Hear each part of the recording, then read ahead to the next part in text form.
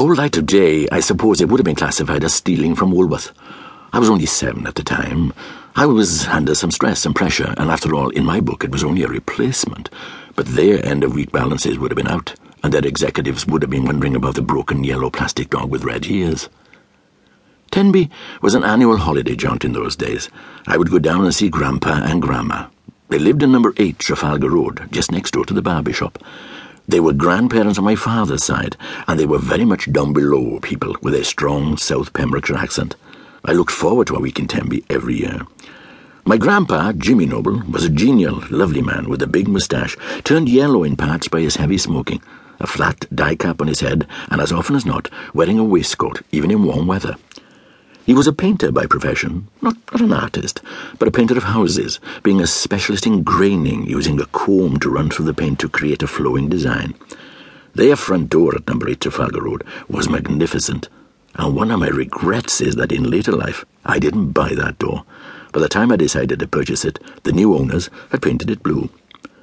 I did have compensation sometime later from Tenby Golf Club. At a speaking engagement, they presented me with a model of the door, properly grained on a plinth. I still have it. Number 8 Trafalgar Road was an exciting place with an indoor toilet, a large sailing yacht on top of a cupboard in the bathroom, and a parlour that had a sideboard full of silver cups won by Grandpa's yachts. Actually, Grandpa had 2 full-size yachts, the Doric and the Elsie, in the harbour at Tenby.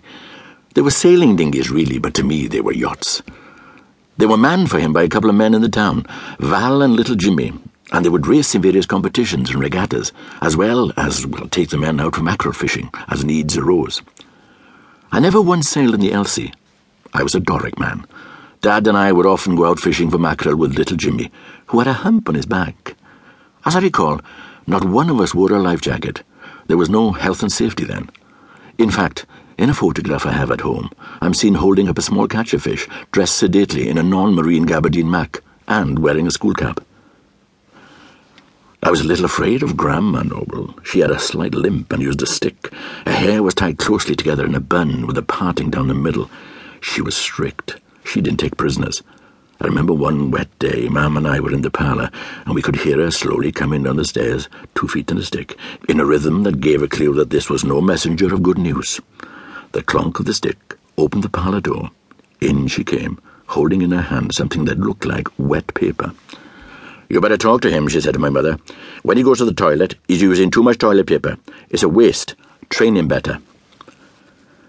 It's odd what children keep in their minds forever, because that was a traumatic moment for me. I've never forgotten it.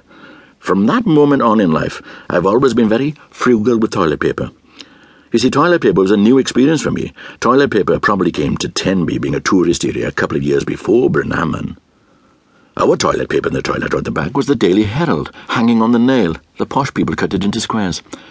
Grandma Noble probably didn't think it through, so she never realised that in my toilet training she left a scar in my mind about those personal, private, contemplative, cosy moments. Tenby was a place of adventure for a young boy. It had nooks, crannies, alleys, paths, and steps that took you down to the harbour, to the beaches and caves, to the lifeboat station, and on to take in the views of Caldy Island in the south, and of Cosca Rock and Monkstone Point in the north.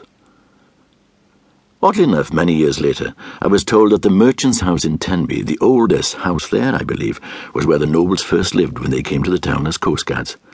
It was then a tenement building, so several families lived there, but it was nice to have it pinpointed as a previous noble home. Another noble abode was the house in the parade near the fire station, which has a sad family history. 4 of my grandfather's siblings died there of typhoid during their teenage years or early 20s when the water supply was contaminated. Many years later, after I had been broadcasting a short while, I was given the treat and honour of being invited to be president of the Tenby Male Choir. It's always a very, very pleasant occasion when we go down to see them perform, or join them for their annual Christmas lunch, which is in January, by the way. That must be something to do with the Pembrokeshire pace of life. There is such a thing as the Pembrokeshire Promise, I'm told, whereby if you ask for something to be done by craftsmen, for instance, it'll always be soon. It's a promise, meaning eventually. With regard to the Tenby Choir, the event I will always remember was when Elaine, Richard and I were invited to join them on a tour to Romania. The BBC agreed that whilst there I could do some recordings. Romania